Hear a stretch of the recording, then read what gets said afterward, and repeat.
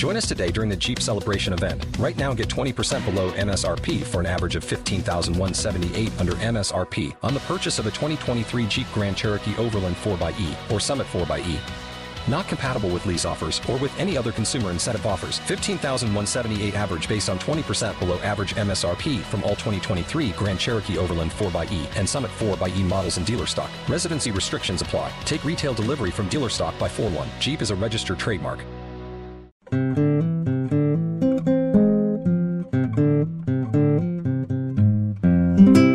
Partially Examined Life Precognitions introduce philosophical topics for upcoming episodes to give you a few weeks to do the reading yourself. They also serve as quick standalone summaries of the work. You can read more about these topics, get the works we cover, and listen to Partially Examined Life conversations at partiallyexaminedlife.com. You're listening to the Partially Examined Life Precognition for episode 86 on Thomas Kuhn's The Structure of Scientific Revolutions. This is Dylan Casey in Middleton, Wisconsin. Thomas Kuhn began his academic career studying physics, earning his PhD at Harvard in 1949, studying quantum mechanics and solid-state physics.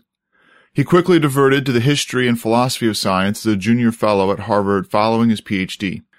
In the preface to The Structure of Scientific Revolutions, Kuhn attributes the intellectual freedom of these 3 years to his ability to successfully make the transition from academic physics to academic history and philosophy, from which he never looked back. He joined the philosophy department at UC Berkeley in 1956, moved to Princeton in 1964, and finished at MIT in 1983. For this episode, we've read the entirety of The Structure of Scientific Revolutions, specifically the second enlarged edition, which was published in 1970, 8 years following the original publication. According to Kuhn, the original text is basically unchanged. However, the 30-page postscript is an important addition to the work as a whole, clarifying some of Kuhn's most important claims. Kuhn regularly refers to the book as an essay, and while it's substantially longer than your typical essay, it reads quite well. It presents an extended argument regarding the nature of scientific development, and I would encourage you to simply read the book as a whole. For Kuhn, the development of science is essentially evolutionary. It is puzzle-solving, characterized by growth under a set of theories and methods that dissolves into crisis, typically due to continued examination of anomalies, which then gets resolved through revolutions that reset the governing theory and methods. Kuhn begins with an extended discussion of normal science, which is research firmly based in one or more past scientific achievements. This research is defined by legitimate problems and methods, which define success and failure for the scientists.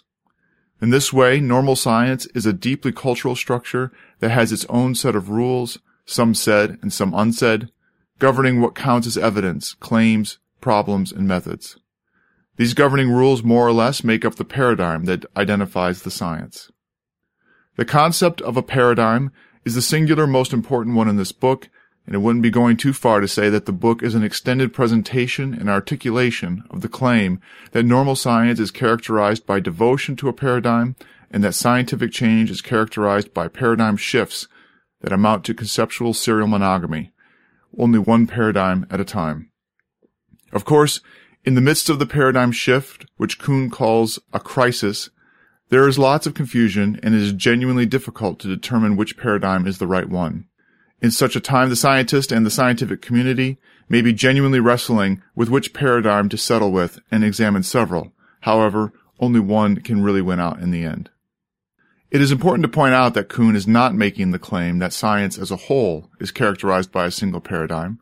Indeed, he's making the opposite claim. Science doesn't have a single governing method or set of claims, but rather a whole bunch of them that amount to loci of commitments of the scientific practitioners. Examples of big-time paradigms would be Newtonian mechanics, or Maxwell's electromagnetic theory, or Darwin's evolution. However, as he clarifies in the postscript, paradigms need not be so large and could be constituted by a very small number of scientists, even as small as 25. To the extent that there are characteristics of science as a whole, Kuhn would point to certain shared values, for instance simplicity or degrees of evidence, but would still argue that the understanding of even these values varies across sciences and even with paradigms. Probably Kuhn's most controversial claim is that the very world changes as a result of a paradigm shift. As an example, Kuhn points to the shift in chemistry following Dalton's equal ratio claims that turned into atomism, arguing, When it was done, even the percentage composition of well-known compounds was different. The data themselves had changed. This is one of the ways in which, after a revolution, scientists work in a different world, according to Kuhn. In the end, Kuhn rests his argument here on the notion that all of our perceptions come with interpretive baggage. In highfalutin terms, they're theory-laden. There are no such things as bare perceptions that need to be understood. Kuhn himself understands as opposing in this book the attempt traditional since Descartes, but not before, to analyze perception as an interpretive process, as an unconscious version of what we do after we have perceived. So that's really about it. Scientific progress is evolutionary, not associated with any standard of truth other than the governing conventions of the scientific discipline concerned. Scientific revolutions are changes in the governing paradigm, changing the very way in which we see the world.